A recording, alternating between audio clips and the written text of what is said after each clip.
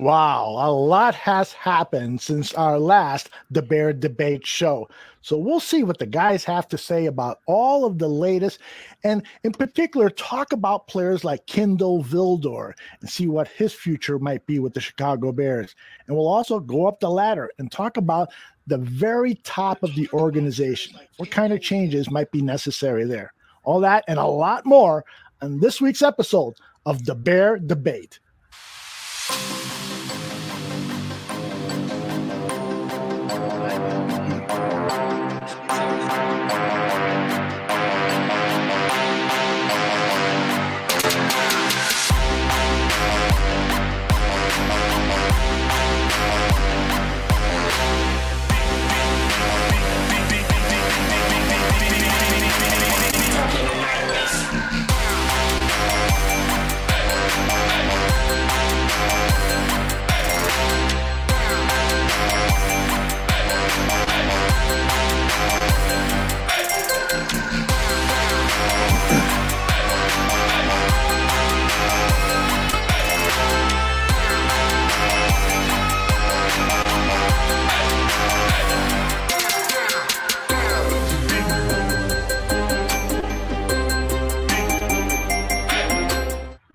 Welcome, everybody. I'm Aldo Gandia, and it is great to be back after taking some time off for the Thanksgiving Day holiday.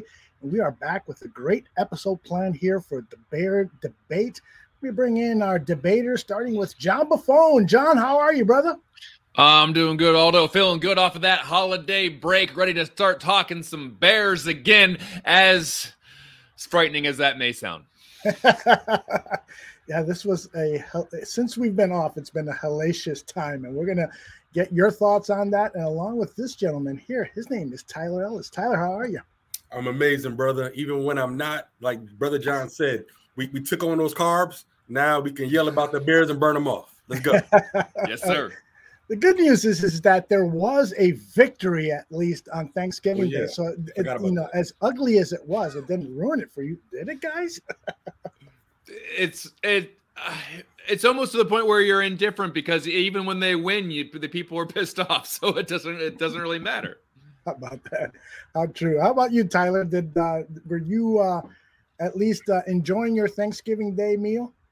Oh, I was going to enjoy it, but no matter what. Like, I had to emotionally cut ties just a little bit, because you got to, like John said, acceptance is healthy. And so you kind of just got to just take it for what it is. I just think it was laughable that we went toe-to-toe with the winless Lions.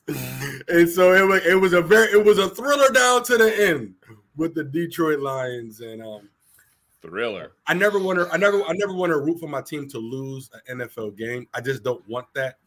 But yes, next. Yeah. I'm with you. These are difficult times for Chicago Bears fans from a lot of perspectives, but one of them is that you kind of want them to lose, but you also don't want to experience loss. So it is another weird season. We're just kind of in the twilight zone, going over and over and over again. Guys, what do you say? Should we get started with our debate? Let's jump into it. Well, let's just tell people that we've got 10 rounds of debate. No break this time. We're just going to go straight through this 10-round heavyweight fight between John Buffone and Tyler Ellis. We're going to discuss several issues, and we begin, of course, with round one. Round one. While we were away, the Bears organization found themselves in the middle of a melodrama that had the national media again making fun of the Bears' dysfunction. It started with Allen Robinson's podcast co-host, who said that Matt Nagy had lost the clubhouse. The next day, a former award-winning journalist claimed that the Bears had told Matt Nagy that he would be fired the day after coaching the Lions game. Making things incredibly unsettling were fans at the Bulls, Blackhawks, and even at Nagy's son's high school football game chanting for the ouster of the embattled head coach. It all led to George McCaskey addressing the team and assuring players that their head coach's job was safe. All that happened in a week where the Bears had only 3 games to prepare for the Lions game. Is there someone to blame for this fiasco? And if so, who? Tyler, start us off. I blame Matt Nagy.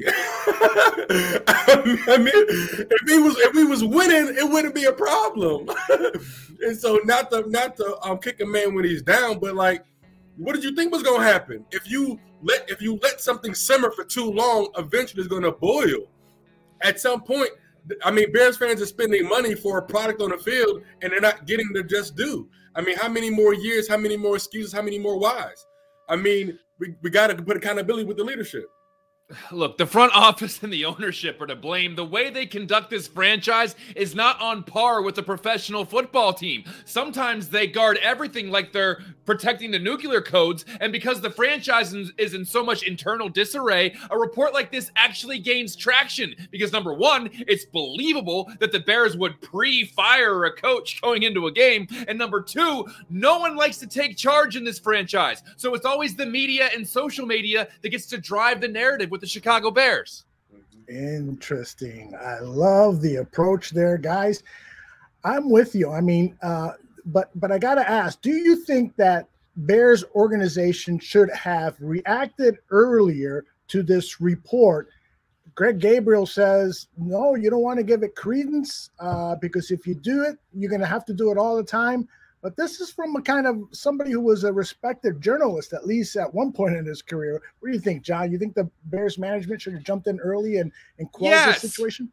Because it's not like Joe Blow on Twitter just made something up. It was from a respected reporter. And guess who had to field the questions the first time around? Chris Tabor, your special teams coach, had to go out and be a meat shield in front of the media and try to address all these questions. So yeah, take responsibility when these actual reports come down so you don't have to deal with all this crap going up into a game. You know what happens? George McCaskey or Ryan Pace comes out and says, those are completely untrue. It can be a written statement. It can be a tweet. It can be anything. All you have to do is say, that's simply not true. Instead of sending your special teams coach out there to get bombarded with a bunch of questions about whether or not the head coach is still going to be around next week. The problem, but John, the situation is, why is it not true? It should be true. I'm not going to get caught up in the nonsense of talking about what they should have done. The fact of the matter is you should do it. And the longer we drag it out, the more these questions are going to come up. Time and time again. I'm tired of talking about it. I'm just rooting for my Bulls right now. But I'm just saying, like, bro, it should be true. Ryan Pace, it should be true. My question is, I don't want to jump the gun. Where the hell is Ryan Pace at? Ryan McCaskey doing all this talking. Where's my GM at? But I know we're going to get there. We will indeed get there. So let's move on to round 2 and see what we've got cooking for you guys. Round 2. On Thanksgiving, the Bears managed to win after a last-second Cairo Santos field goal. The victory was an emotional win for Nagy as he was given the game ball by his players, but for many Bears fans, the win was hollow. The Lions are winless this year, and they are the biggest laughingstock in the league, but they almost upset the Chicago Bears. John, you begin this round. Characterize this win for us. Was it meaningless in a lost year, or is there a positive that some Bears fans might be missing? It seems like we always have this conversation after a Lions game, doesn't it? I'll be honest, this game did little to nothing for me. It was a competition to see who could be the most incompetent. It was a last-second win over the absolute worst team in the league, a win that has no impact on the playoff picture, with a quarterback that won't be on the team next year, with a head coach that probably won't be on the team next year. In that scenario, I'm not going to get too hyped up about it. They probably aren't making t-shirts for Matt Nagy's emotional win, and I doubt they're going to make a 30 for 30 about it. Not much for me. Honestly, gentlemen, like even if we would have like destroyed them, which is what I would expect, I want from my team, is the fact of the matter is I was not going to be caught off by fool's gold. I don't care if the Bears won by 21 points. The fact of the matter is, I know we're supposed to be debating, but John is freaking right. Mediocrity. If we beat the Lions, what does that mean? I want to win a damn playoff game. I want to go to the Super Bowl. What are we talking about? Beating the Lions isn't beating anything. I want to win the games that matter. Beating the Lions, this means you're practicing good, and we couldn't even do that right. and I'll push back just a little bit. Had they won by 21, then you can say this team rallied around their embattled head coach, and they didn't like all those reports, and they went out and they played for Matt Nagy, and they beat the Lions by 21, 24, 28 points. But they couldn't even do that. They had to rally around their coach to beat the winless team in a last-second field goal. So the fact that they barely won is even worse for me. John, and you make a really good point, because the fact of the matter is two things.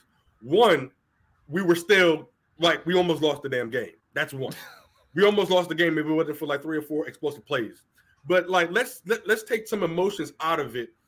When you're in a fight, when it's really time to lace up, you're not thinking about who's on the sideline. So rallying around your coach and rah, man, shut up. When the lights come on, it's you versus you. You a football player. I expected the Bears to win because, like, I'm looking at my team. I'm looking at these guys that have an opportunity to play. You see that my man Tyler Heineke for the Washington team, he's taking advantage of an opportunity to play. He's like, man, I don't know how many more opportunities I'm going to get a chance to start in the NFL. Let me take full advantage of it now. I don't care what he say. I don't care what she say. I'm going to ball out because I'm playing for next year. So it's on the athlete that earned the right to be on the field to ball out. Sometimes the coach is for preparation, but once the game is on, it's on the player. You know what's funny is if the Bears didn't have Justin Fields for the foreseeable future, hopefully the long-term future, Heineke would be a guy that we'd be talking about. Should he be the Bears quarterback next year? Should they go after them? Should they bring him in? He's like the prototypical, we can make something out of that guy. I said it to myself, John. I said that to myself. I said, he looks like a fighter. He looks like that could be a Bears guy. Yeah, they can maybe get a couple wins out of that guy.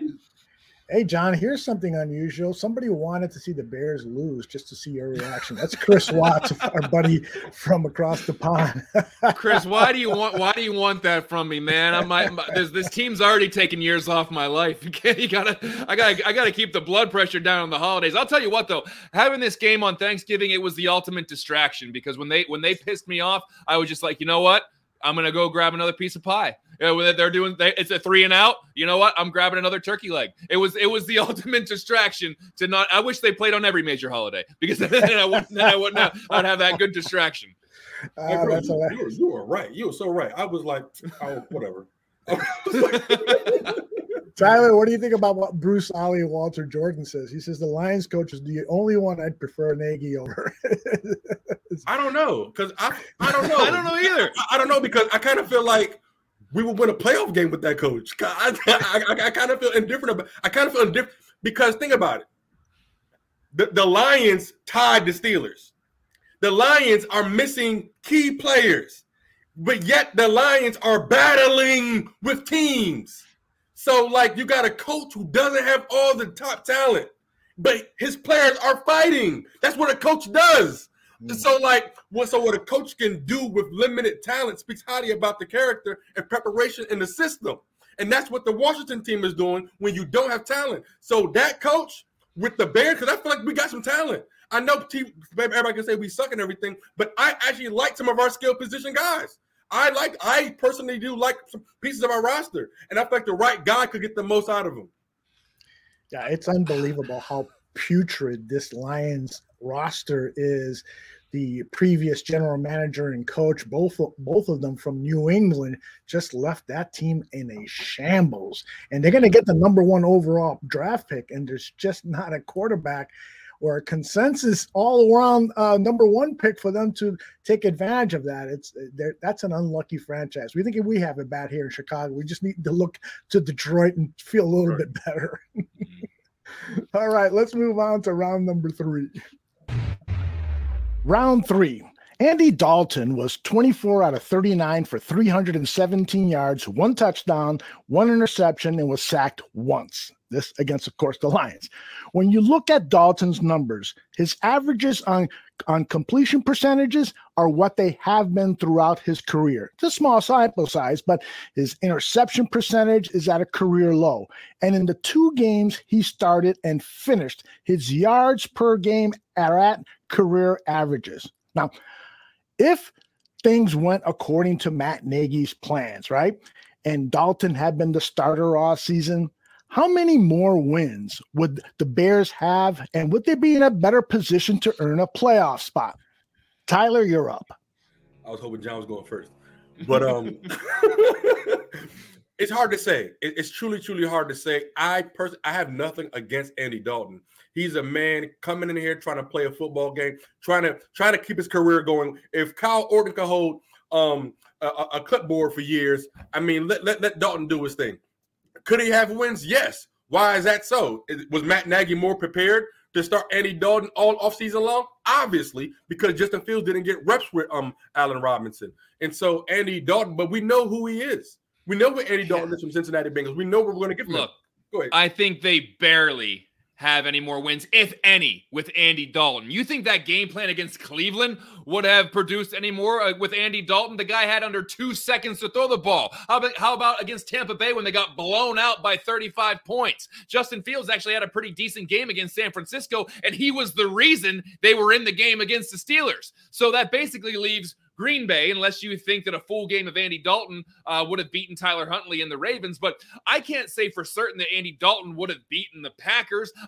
That's why I think maybe one extra win, but there's really no way of knowing that. It is. Go ahead. I was going to say, because it's kind of slippery slope, because Andy Dalton's ankle hindered him. And so, therefore, without the line, we felt like it would have been a lot more sacks. But then it sucks because the pass protection, Justin Fields was still getting the hit. So it's like, you're damned if you do, you're damned if you don't. Andy Dalton really can't move in the pocket, but Justin Fields still taking a lot of hits. It's like, it's very, very weird. And I'm just really just done with the coaching staff. Yeah. And quite frankly, if you're gonna nickel and dime and say Andy Dalton would have gotten us one more win, is that worth not getting any reps for Justin Fields? In my opinion, no. What do you think is the biggest problem with Justin Fields taking all of these hits that he has in his young career? Is it more the offensive line, or is it more on him for perhaps holding the ball a little too long, not making those quick decisions? What do you think, John?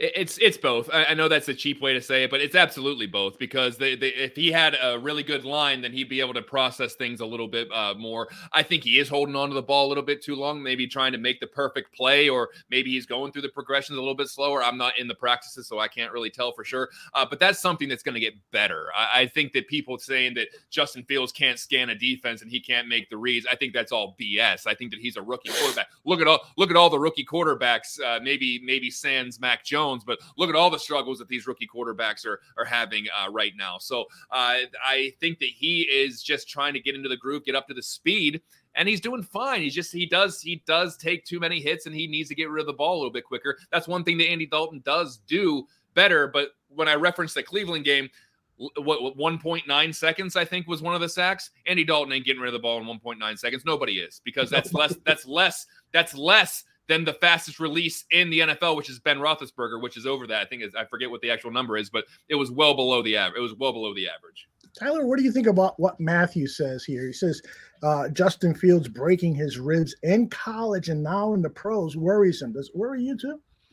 It highly disturbs me, because I don't. The reason why I wouldn't mind seeing Andy Dalton the rest of the season, because I'm no longer in a position where I trust Matt Nagy.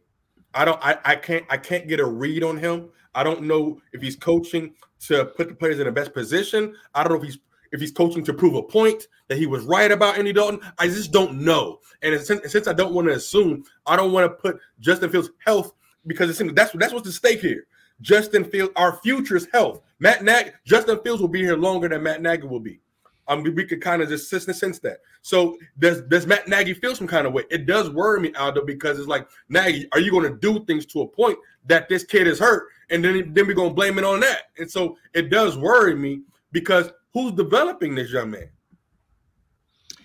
Yeah, perhaps a paramedic may need to develop him if he's going to continue to get hit the way he has. There's been some vicious hits this season. It started in the preseason when we saw that Buffalo Bills linebacker knock his helmet off. But hopefully those days are going to be far and few in between, if at all. So let's go on to round 4.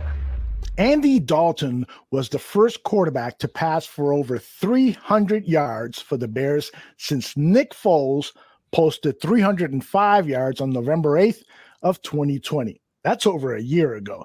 I've got 3 potential reasons for why this has happened. Please choose the one reason, the biggest reason for this unsettling statistic. Is it poor coaching and game planning, bad quarterbacking, overall less than average personnel on offense? John, start us off. Well, I have a feeling this isn't going to be much of a debate as much as it's an angry agreement, but it's poor coaching and game planning. We see the same system regardless of whether it's a mobile quarterback like Mitchell Trubisky and Justin Fields or a stationary guys like Andy Dalton and Nick Foles. We've seen protection issues ignored, which makes the quarterback a sitting duck. We've seen dinks and dunks and the lack of explosive plays. If it was just the same quarterback for this entire stretch, then I guess you could have a scapegoat. But you've had 4 guys. It's on you, man. Shout out to my man Chris Gonzalez in the chat, man. He's absolutely right. John, you're right. It is an anger debate. That the question just angers me because it reminds me of what we have. Like, yes, it's coaching in the system and scheme. It doesn't matter who we have, guys. It's been 4 years and we're in the bottom third in offense. The last 45 games, out of 20 times, the Bears have scored 0 points in the first half. I mean, it's not even a debate anymore. It's just like, why is he still here, respectfully? Yeah. I'm surprised you guys didn't push back and say it's all 3. I expected especially John to say that because, the scheme and the coaching is bad. There's no debating that.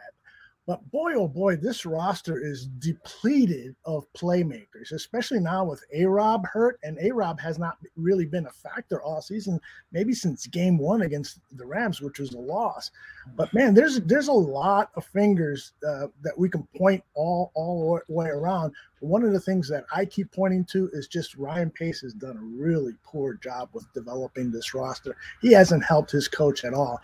So he's picked a poor head coach and he's picked some really bad players. I mean, this roster is really, really sucky right now. Aldo, and to that point, the reason why it's hard for me just to say the players, because at the end of the day, we're talking about, I'm going to throw it, you run and catch it.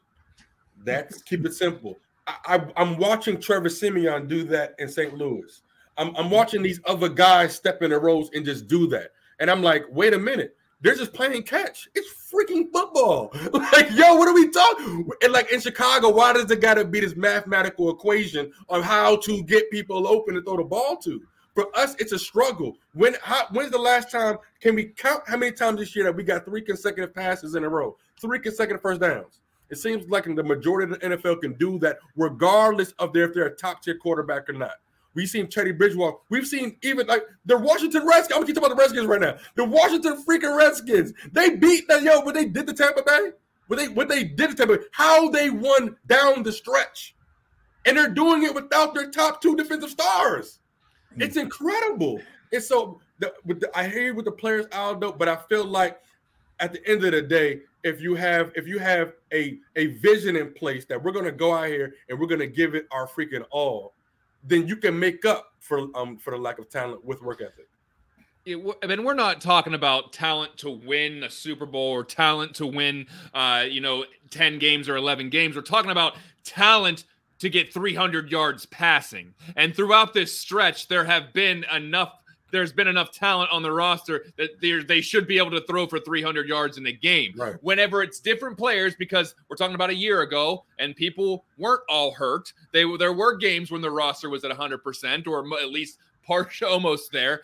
Even a blind squirrel will find a nut every once in a while. The fact that you can't get to 300 yards, even in a bad performance, even in a losing effort. We see losing quarterbacks throw for 300 yards all the time. The fact that you can't do that, especially when you're playing from behind and you have to throw the ball a lot, you're still not getting to 300 yards. So for me, that's saying your scheme sucks. That means you're not putting plays on the field that can actually gain yards. Whenever the other team's in a prevent defense, you're probably going to lose, but you should at least have a pretty good stat line. They can't even do that. And the talent isn't so putrid that you think that, there's no way that they're going to pass for 300 yards. There's opportunities there. When you have talent like Allen Robinson and Darnell Mooney and the tight end shows a little bit of promise there, you should at least be able to get 1 300-yard game. I'm not saying consistently, but 1 would have been fine. Yeah, I know we might have to change the name of the show, bro, because we're supposed to be debating. But it's hard to debate with this. It's hard to debate a bad team. Yeah. John, I feel like me and you are the Hardy Boys, bro. I feel like we could be a tag team, bro. Off the turnbuckle. He's right. Listen, if they were a borderline like Super Bowl contender and they were screwing stuff up, then we could debate what's going wrong. It's obvious. Like I'm not gonna come on any show and just pretend like I'm taking the opposite side, right. As Aldo tells me to. But it's just obvious. Yeah. It hasn't gone well when I tell you guys to take opposite sides. I find a way to craft it back to my own. We might have to start talking about the Steelers or somebody. Yeah. Debate that. All right, let's finish off the first half with round 5. Round 5 leads me to the Bears' overall organization. Last week, Dan Pompei wrote in The Athletic that it was time for the Bears to bring in a president of football operations. This is what he wrote. What the Bears need is a president of football operations in charge of hiring, firing, and supervising the general manager and the head coach. The roles of the general manager and the coach don't have to change much, only the person they report to. The president of football operations should be what they call a football person. That means he has spent his life's work concerning himself with the players and plays that decide outcomes. Better if he was one of those players before becoming someone who oversaw them. Is Dan Pompei correct, or is Greg Gabriel, the former director of scouting for the Bears, correct when he told me that it's just another level of top management that you don't need? It's the general manager's job to be the head of football operations. So, Tyler, tell me who is right. Is it Dan Pompei who wants an executive in charge of football operations, or is it Greg Gabriel who just wants a better general manager? I'm gonna take the latter and say they're both right. They're both right because the general manager isn't doing his job. So since the general manager is not doing his job, and then you got the president doing his job, I like that. I like what Pompei said because it has to be said. I got into a dispute with one of the reporters on Twitter a couple of weeks ago because I feel like the media wasn't holding the team accountable. So at least with these kind of reports, it shows that there's something off, and it's so obvious you got to do something. I'm probably not going to play devil's advocate on this one either. If the Bears' top brass had a track record of bringing in good general managers, then stick with the formula. But this franchise needs a culture change and a shakeup to their procedures. I understand they could screw up the hire of this football person too, but honestly, the Chicago Bears need as many football minds in the building as possible, and let Ted Phillips count money, and let the McCaskies count money, and then let some football people actually run the team. Yes. Hey, when was that report? When was that report coming out? When did that come out? Dan Pompei wrote that last week in the That's Athletic. awesome, man. We need to make that go viral because I get upset when I get upset when the media try to make us feel good about what we're seeing. And I'm like, yo, bro, don't tell me I'm not seeing what I'm seeing. And that's when, and I feel like that gives the team leadway, like the team pays them. No, y'all better not publish anything good or we shutting you down. Like that's like crooked stuff. But so I'm just like the fact that the media is actually typing some not just emotional crap, but like, bro, let's institute some type of different structure here. Cause at least it gets them thinking. I just feel like at least it gets them thinking, hold their feet to the fire or something. I'm just real quick. I'm over, and this is probably going to be my theme of the 2021 season. Throw away the adage, this is the way it's always been done. I'm tired of that. I'm tired of hearing the Bears have never fired a coach, or, they've never had a director of football operations, or they've never done this, they've never done that. That's why you're losing, because you found a losing formula and you refuse to divert from it. You refuse. This is tradition. This is the Chicago Bears. You have a tradition of losing. You have a tradition of mediocrity. You have a tradition of underperforming. If that's what you want to stay with, go ahead. But I think if you're going to stick to this is the way we've always done it, you ain't going anywhere. And the fans are finally at a boiling point. Now, I know they're usually at a boiling point, but it's at an all-time high right now. Tyler, what do you think about what Laz says? He says it does no good if the president of football operations is picked by George and Ted. I mean, damn, that's another good point. They're gonna. It is. I agree, but they're gonna pick the. They're gonna pick the GM then, right? No, John. Or are they gonna hire another consultant to hire the GM? John, it's gonna be the cousin. It's gonna be the cousin that owns the barbecue store. It's gonna be Whoever is the cook. That's right. Hey, who do you think should be our general manager? I like my the boy way you Larry. buck He watches those every tables. game. You want a job? Come on. Yeah, we're hiring. The waitress at the diner, right, John? Yeah. You need a job? Oh, we don't do anything on the internet. We've never done stuff. We've never done it that way. Here's a form. Fill it out and then mail it to us. You saved me 50% on my car insurance. You looking for a job? Yeah. Oh man, GM, capologist. And interesting.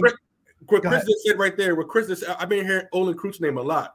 I've been hearing his name a lot in different, and I like Olin. I love him. I try to plug into the score when I hear Olin talking because he doesn't hold back, and I just love that raw stuff. And I've been hearing his name a lot. I don't know about the head coach and stuff like that, but as a consultant, this is one thing that I've heard: the Bears haven't utilized the resource that they have in the veteran player personnel to come in and give perspective and say, "Hey, man, what could we be doing? What could we be doing for the team? What can not get us back to the glory days, but we know what winning looks like."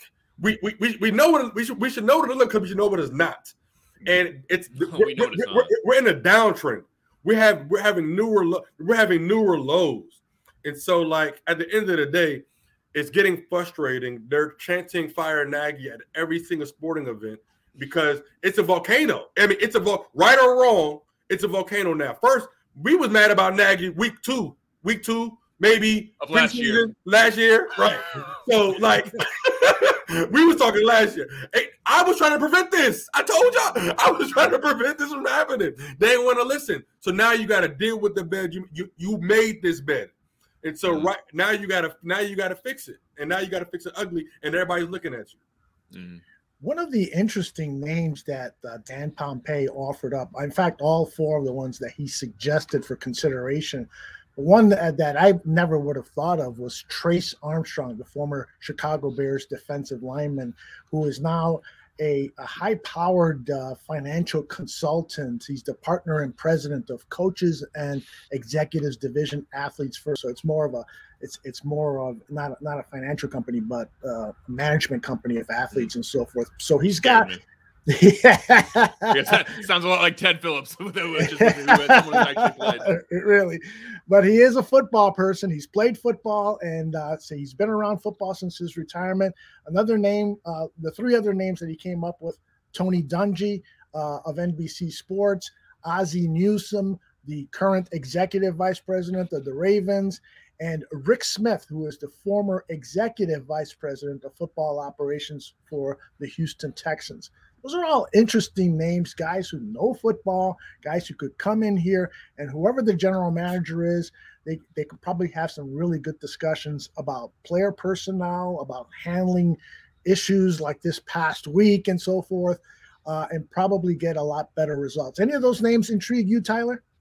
I want to say it was Ozzie, honestly. Mm-hmm. It was Ozzie for me, but I know he's retired. I know he's riding off into the sunset, and he.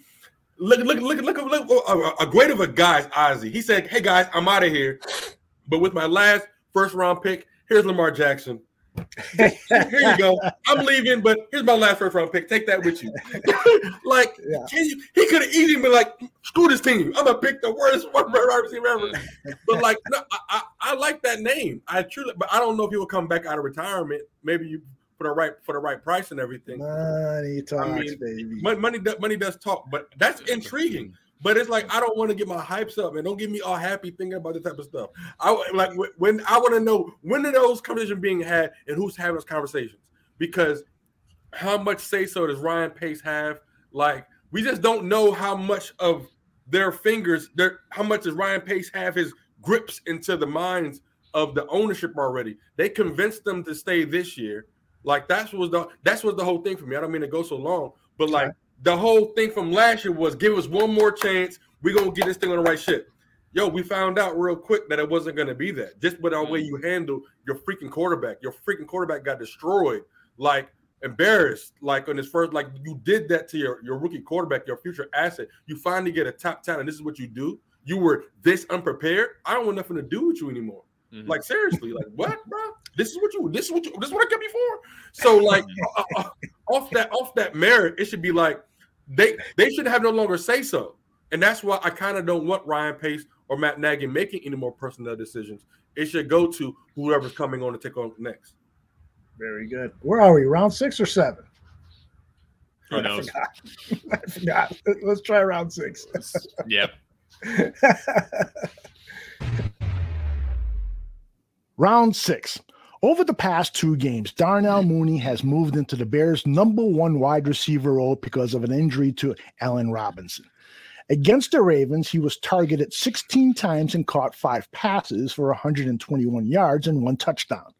Against the Lions, he was targeted 8 times and added another 123 yards.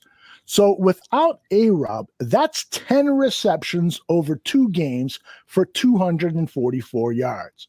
With the possibility of A-Rob signing another contract with the Bears looking more remote with each passing week, do you think that Mooney can step into the number 1 wide receiver role in 2022, or do the Bears need to pursue a top-ranked free agent wide receiver during the offseason?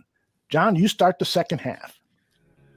I will preface this by saying I love Darnell Mooney. I was the one that actually mocked him to the Bears before he got drafted. That being said, I fear that the Juju effect could come into play just a little bit. That, of course, is referring to what happened to Juju Smith-Schuster after Antonio Brown left Pittsburgh. I know these circumstances are different, but it could happen. I think the Bears will absolutely go after a low-end wide receiver 1 in free agency to offset Mooney. I don't know if they get a Chris Godwin, but maybe they do bring in a Juju Smith-Schuster or maybe a Mike Williams who's with the Chargers right now. I mean, I think it really depends on what our goals are for next year. I mean, like, John, like whoever our coach is, what is the mission statement for next year? Do we just want to be competitive? Are we coming out here, we want to win our division? I love Darnell Mooney. He's a wide receiver who can catch the ball. And when you throw him the ball, he's going to catch it. Oh, wow. So it's such an amazing thing. But the fact of the matter is we barely target, like, downfield. Like, I'm going to go a little bit over. The Ravens are, like, bottom third in secondary performance, but we didn't attack them into the fourth quarter in the secondary. So Darnell Mooney can get open. He can catch the ball with the more reps you give him. And so it's just like, can he step into the wide receiver role? Things change when you get the number 1 DB on you. Mm-hmm. Let's just remember that when you have the number 1 DB, that also the strong side safety is looking at you too. So things change a little bit. And Darnell Mooney's been getting by because we're doing a lot of drag routes. Are we just trying to get, like John said, how many are we going to have a 300-yard game or what? And so it changes when we want more stats. And that means going downfield. That means you're on the island, and can you perform at that higher level? Allen Robinson has been a true number 1, 1,000+ yards, 80+ catches per season, going down the field, 8 yards per carry, many seasons long. Is a big difference between like garbage time versus like somewhat competitive football. This is a topic that really fascinates me, and I'm going to get Danny Shinman to look at some tape over the last 2 games on Thursday's episode of Bear Truth at 9 p.m. Central here on the Barroom Network. He's going to analyze how Mooney has done in these last 2 games without A-Rob against the top defensive backs of the Ravens and then the Lions. Of course, the Lions don't have a lot going in their roster right now, but it is it was a good test to see what he did, and he definitely had explosive moments. And I've been cutting together some tape for that Bear Truth episode, and there were other instances where Andy Dalton did not see Darnell Mooney wide open in the end zone at one play and wide open over the middle. So his numbers could have been even higher. I mean, over 225 yards in 2 games. That's pretty incredible. And Chris Watts says, that Mooney drops too many passes, but a lot of the top receivers do. And yeah, you'd like to see a sure-handed wide receiver be your number 1. But I don't know if that is his biggest drawback. I think maybe just experiences right now. Maybe his physical size is a drawback, because he could get hurt. He's a stud. I like Mooney. He's an absolute stud. Mooney on another team right now, like Mooney on the Tampa Bay, Patriots. Like, you put Mooney on any one of those top teams. Put Mooney on the Rams. Oh my gosh! Like him imagine him opposite of Cooper Kupp. Like, all those things. Mooney is a talent. He catches the ball. He knows how to get north. He's not afraid to get hit over the middle. Like, it's a guy you want. We get caught up with the X and the Y and the Z, but at the end of the day, when you want to win a Super Bowl, you're gonna need more than one option anyway. Because what happened with Darnell Mooney's double team? Then what? Then it doesn't freaking matter. And then we go back that we don't have a number one wide receiver again. And so I was just gonna say, Tyler, to your point, with A-Rob gone, and I'm predicting that he's gone at the end of the year. You're not going to go into next year with Darnell Mooney and Marquise Goodwin and Damiris Byrd and, whoever else you have on the roster right now. You got to bring in somebody. And that's why I think they might bring in someone with some experience. They might bring in a guy that's been in the league for a while to offset that. But they might have to bring in two guys to actually have a good wide receiver core. But once again, comes down to what your goals are next year. Are you going to bring in a veteran guy if you're just shooting to be competitive and it's a rebuilding year? Maybe not. Maybe you bring in some young guys and you kick the tires on a few guys. But next year is going to be interesting because I do not foresee Allen Robinson on this team next year. Yeah, I agree with you, John, on that one. All right, let's move on to our next round, round 7. Round 7. Cole Kmet, he was targeted 11 times in the Lions game. Look at this graphic as we scroll down his stats on targets, receptions, and yards gained. It appears there's a trend. The more you throw Kmet the ball, the more he produces. As a blocker, Kmet is proving to be average, but he's certainly going through a crash course this year on pass and run blocking in the pros. The debate question is this: is Cole Kmet a number 1 tight end? Can the Bears forsake targeting a top-notch tight end in future off seasons because Kmet is showing signs of upside of being a capable number 1? Tyler, start us off. It's interesting. What I don't want to do is spend more top picks on a tight end. Like enough is enough. Especially with Ryan Pace. I like Cole Kmet. He's a baller. I'll take it with me in a bar fight. My man is like a stack of bricks, like I always said. I've seen some good blocking from him just from on some delayed blitzes, and so. But he's a force to be reckoned with. Would you say, Aldo? The more you throw to him, he catches the ball. So, who would have thought?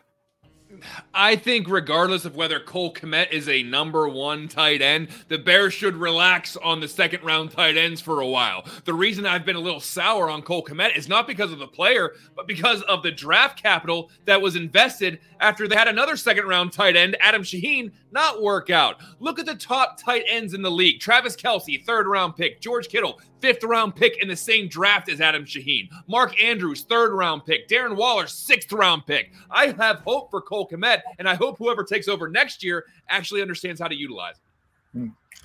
What do you guys think about what is happening now over the next few games? Because the Bears are still mathematically in the playoff hunt, like it or not. But do you think that they should start looking at players like Jesper Horsted instead of Jimmy Graham? Tyler? Yes. I mean, throw the ball. I hope somebody catches it. But why would an outgoing, and we'll get to this later, but why would an outgoing administration give a crap about that? Mm-hmm.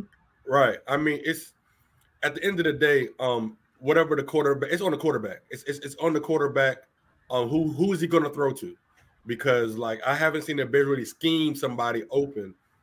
They know, and that's what's so weird about it. They schemed for Allen Robinson when Mitchell's here. Never mind, I don't want to go down that road. But anyway, they know how to get people the ball. They know how to get people the ball, but for some reason this doesn't work anymore. But I like Jester. I like my homeboy. He's a great guy, and so. But I do want to see what we got. But I do expect the roster to be different next year. And so, Matt, when you talk about being in it, I don't want my emotions being played with because even if why? No, I don't care. I want a new coach.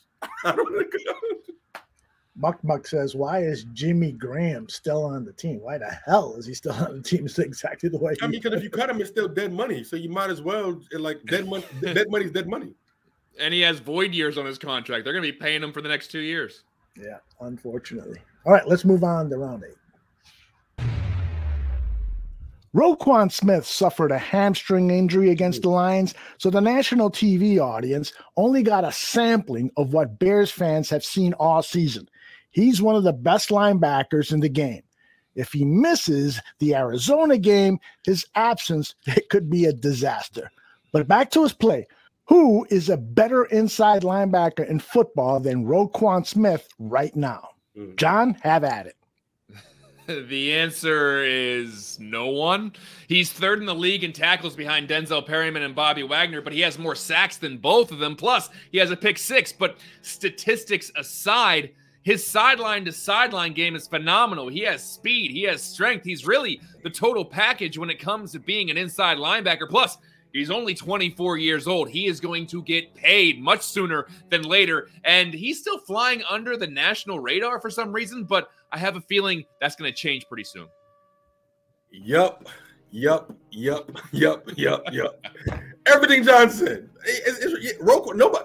First of all, I hope he doesn't rush back. Please take your time. Hamstrings can be iffy with that position. Like John said, sideline to sideline requires a burst and a full elongation of the leg and everything. And so I hope Roquan just chills. I think he's in a contract year, so just chill out. I don't want nothing to happen to him. But there's nobody playing better than him than me, in my personal opinion. Still very young in his playing days, if you will, below the radar because the Bears aren't winning football games. I mean, those guys get those stats when you start winning divisions and everything. You start to see, okay, who's stopping Aaron Rodgers on third down? That's when those guys start to get noticed on that national stage. And so, but the fact of the matter is we got to be in those games for those type of guys to get looks. And we just haven't been in those critical moments for the decent to get a good look. Yeah, it's a shame that Roquan was overlooked by his own peers in the top 100 football players at the start of the season. He was not voted into the top 100. And so he is not only overlooked by the national media, but also among his fellow peers on the football field. And so hopefully that's changing this season. It would be great for him, like you said, Tyler, because it is a contract year and he's going to get paid, whether he's recognized or not by his peers. He is going to get paid. I don't even know the politics on how they come up with the list because from my understanding, they have a certain list and they'll just ask a couple players. They'll just go to certain people and ask you about these players. And I don't even know how they come up with it, how they exactly do it. But it does seem weird that he doesn't. But he's probably going to jump into the top 50 next year. He should be the top 50, 100. I mean, because like you said, with a pick 6 and more. And so the more highlights, the more virtual content that the fans, that Bears Nation can make your content, make your videos, put it on Twitter. I mean, tag Bleacher Report. Those things definitely help the cause. And so rooting for that guy. He's a beast. And with him and the way Quinn is playing, like it's certain things I'm looking forward to next year, but it relies on the head coach and the offense. Sorry, John. You're right. All right, fighters, round 9 coming up. In the Bears' defensive backfield, no one has had a tougher time in the past few games than Kindle Vildor. On Tuesday of last week, defensive coordinator Sean Desai said that Vildor was in a rut. On Thursday, he started Artie Burns over the second-year corner. Should the Bears invest more starting time in Vildor to see what you have in him, or have you seen enough? Tyler, start us off. I mean, it was Artie Burns. I think he was a former first-round pick, if I'm not mistaken. But when the game started off on Thanksgiving, you saw Burns getting burnt. I was like, man, maybe we shouldn't switch around with this position right now. And so, I mean, we knew this was a position of concern before the season started. When we had like 4 DBs, we were like, okay, who's starting opposite of Johnson? And so, I mean, it is honestly at this point, it doesn't matter. Are we trying to win the game? But you can't argue with more reps for the young guy. If it were me, I would determine which guy has a chance to be part of the future. Vildor turns 24 in 2 weeks. Artie Burns is 26, like Tyler said, a former first-round pick. But I want to know which guy the jury is still out on. I'm not going to answer this question directly because I'm not in the practices. I'm not seeing every rep. But once again, here's the problem. the coaching staff probably isn't concerned with next year or the future. They probably won't be here next year. They don't give a crap about the Chicago Bears after the 2021 season. So why are they going to see what they got for next year when they're not going to be here next year?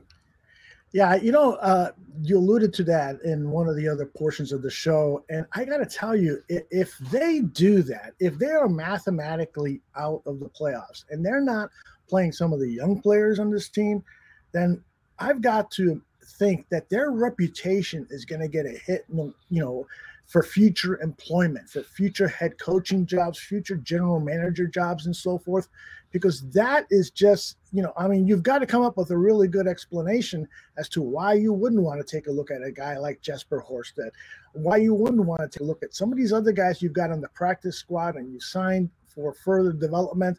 If you're mathematically out, why not take a look at them? That's going to be really weird. I know, but we've talked about what their employment endeavors are going to look like anyway, Aldo. And where's Matt Nagy going to go? Where they're going to nitpick about whether or not, if he goes to college, they're not going to care if he didn't play a rookie or the young guys over the veterans, or and Ryan Pace. I don't know if he goes back to scouting or what he goes back to if he loses this job. So if they're going to give you the same excuse they always, they're trying to win the game. Or we got a lot of fighters in there. We owe it to our guys to try to win every game. And he's going to get some more bull crap, word soup that we get force fed every week. So they're going to, if they do that, they're going to have some excuse for it. And it's not like, I don't think their resumes could take much more of a hit anyway, especially Matt Nagy. He's not going to get a head coaching job in the NFL anytime soon. I don't know if he's going to get an offensive coordinator job anytime soon, at least one where he'd be in charge of play calling, because that has been an utter failure here. No one's going to bring him on to call plays. So honestly, he might be best suited to go down to the college rank where he can do his hooray, rah, rah, let's keep clapping bull crap, and it might work because those guys aren't grown men. They're 18 to 22-year-olds, and that stuff works. And you can do your wide open scheme, and hopefully you get a good recruiting class that can hold a block for 17 seconds. So I think that's probably where he's at, Aldo. That's where he's at right now. John, this is why John should be the damn general manager. So I've heard that before. Think about the statement that John said, and I just can't fathom, because damn, Ryan Pace needs to share his salary with you, bro.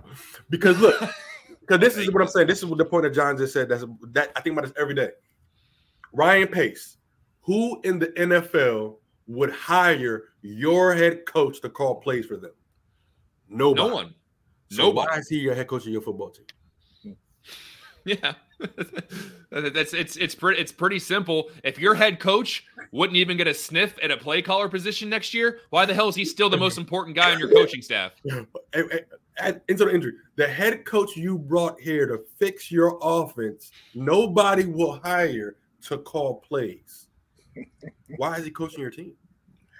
Not even the Lake Forest high school football team.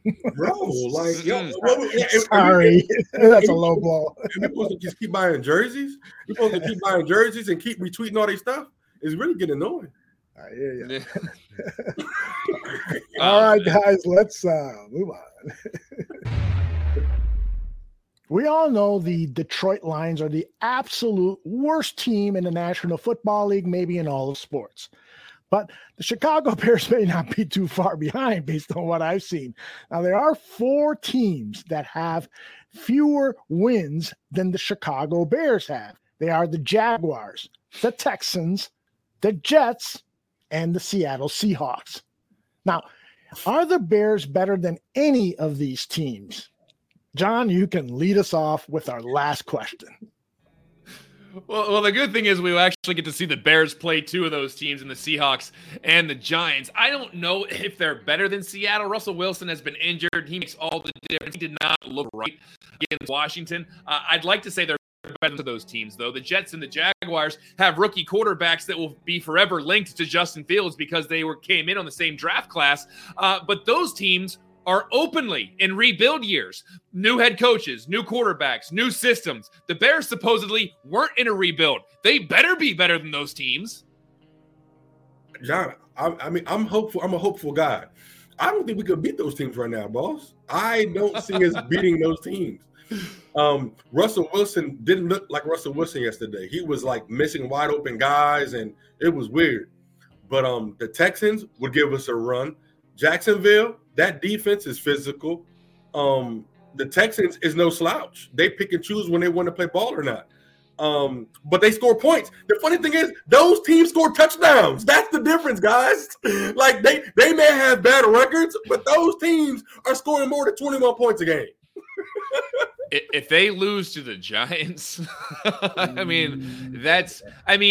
I don't know how many more proverbial nails we have to put in the coffin, because I think it's pretty much sealed at this point.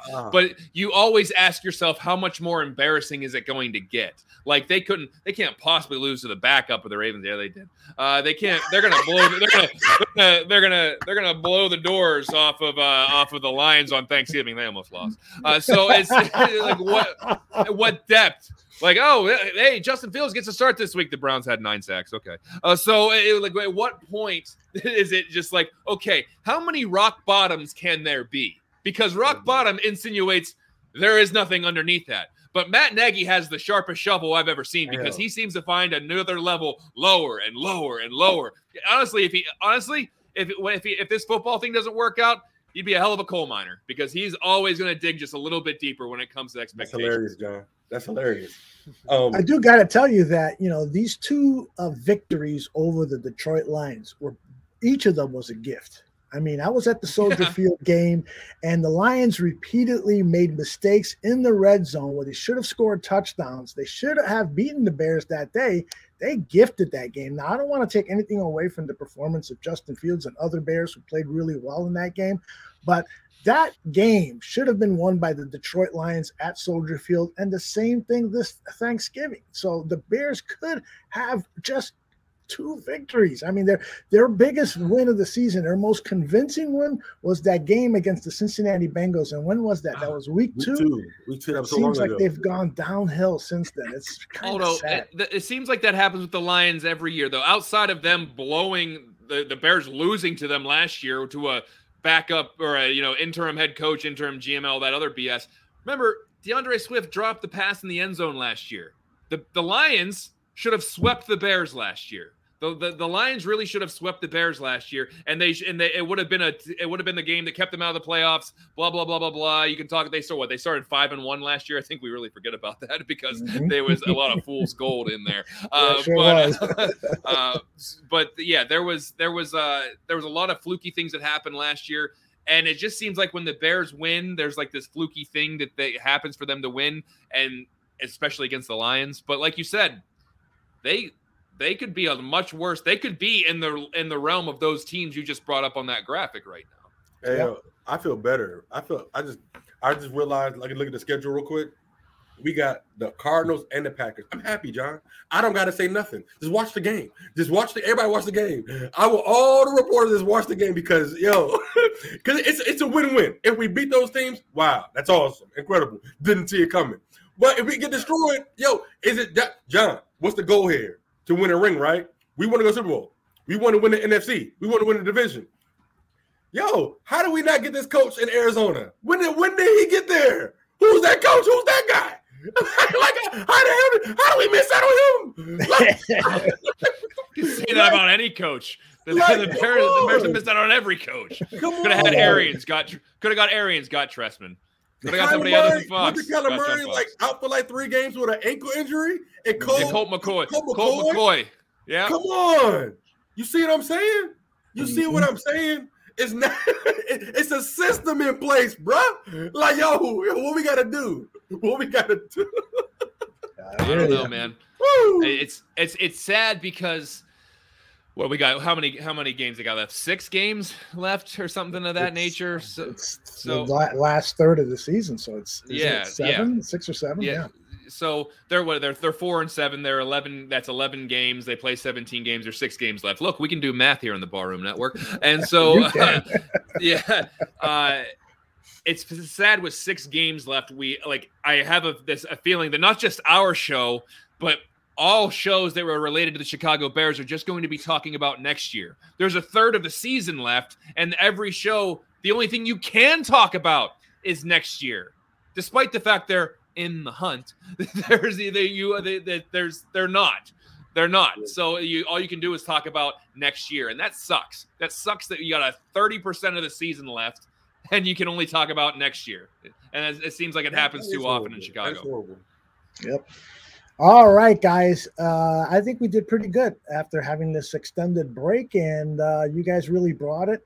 Lots of great insight. I want to know what you got going on. Tyler, why don't we begin with you? Oh man, at the Barroom Network, there's always something amazing happening. One of the things coming up that we're truly excited about, December 11th. I believe the start time is 2 p.m. Central. From 2 p.m. Central to 5 p.m. Central, we're going to be doing a live auction fundraiser for the Mombasa Relief Initiative. We're going to be auctioning off some art pieces. We're going to be having some artists perform, and we're going to be all proceeds will be going to the children of Mombasa.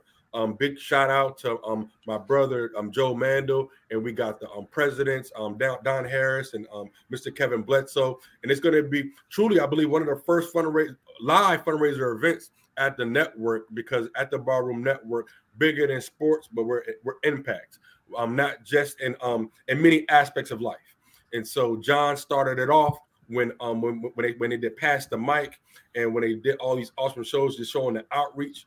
And that's what we're about here at the network. It's about what we can do when we come together. We all have a passion for sports, but when we take that love for the game and we can apply that to sharing resources with people who don't have the same blessing that we've had, that's when we truly become better than what we get to watch on TV. And so, Aldo, that's something that I'm truly, truly excited about. Anything that I can do to honor my father. This was what my dad spent like the last 15 years of his life doing. And I'm truly blessed to be a small piece of it, and I'm truly grateful for the Barroom Network. Thank you, Aldo, for allowing us to put this on live on the network for sure. And everything that's going on with the network. There's a lot of awesome things coming. Many blessings. Happy holidays, and go Cardinals. Oh, Bears. Excuse me. Go Bears. And make sure you visit MombasaRelief.org and see how you can help out that organization. It is truly fantastic, the work they do there. And when you visit the site, you'll get all the details on the tremendous work that they're doing. John, I know that's a tough act to follow, but you always put me after him, and I just sound like a superficial jackass because I'm here pumping my own stuff. He's helping everybody in the world. I'm telling people to listen to my podcast. Yeah, okay. Next time he's gonna go last, and then he can But everything Tyler said, absolutely, yeah, great stuff there. But thank you so much for tuning into this episode, and we got a lot of great Bears programming. I know that we always dump on them, and we're sometimes curmudgeon-y, but we love them. We love the Chicago Bears, and we got fresh content for you almost every day. We got this show on Tuesdays, Buffon 55. We'll be breaking down that Cardinals matchup. We'll get the inside look to see if Kyler Murray's actually going to play, if Colt McCoy's going to be taking snaps. We'll see what the dynamic is, if Kyler's 100%, what the Bears can expect on defense. We'll do all that tomorrow on Buffon 55. Also, make sure you pay attention to the post-game show, Bear Football, Tyler Ellis, Aldo, and myself. Give me a raw reaction. If you think we get angry on this show, you should see us on Bear Football. Also, as Aldo talked about, Greg Gabriel always breaking down the matchup on Mondays. Mike North, that's always entertaining. Danny Shimon, X's and O's tapes extraordinaire. You're going to want to see that on Thursday on the Barroom Network. Dan and Aldo always bearing their soul with a lot of great content there. Great shows across the board, and it's still Chicago Bulls season. That's a promising season that you can be listening to all the programming here on the Barroom Network. I officially threw my hat into the ring. I am now a Chicago Bulls fan. I was always a free agent when it came to NBA teams. I grew up in Pittsburgh where there is no professional team. I have thrown all my support behind the Chicago Bulls. Bulls Nation, see red. I'm all in. So join me and listen to all the Bulls content, all the Bears content right here on the Barroom Network. Aldo, take us home. All right. I think you guys said it all. I'll just end the show by saying Dan Aguirre and myself will be here in less than 60 minutes for the Dan and Aldo Bear Their Souls. We've got a really good show planned for you. So hopefully you can stick around and let people know about what we're doing here at the Barroom Network. And the best way to keep track of what we're doing is to subscribe to the YouTube channel and also to all our audio podcasts. It can be delivered free to whatever device you want. Just look for Barroom Network on iTunes, Podbean, Spotify. You'll find us there. All right, everybody. Thanks a lot for watching this episode of the Bear Debate. These guys did great as expected. We'll see you next week.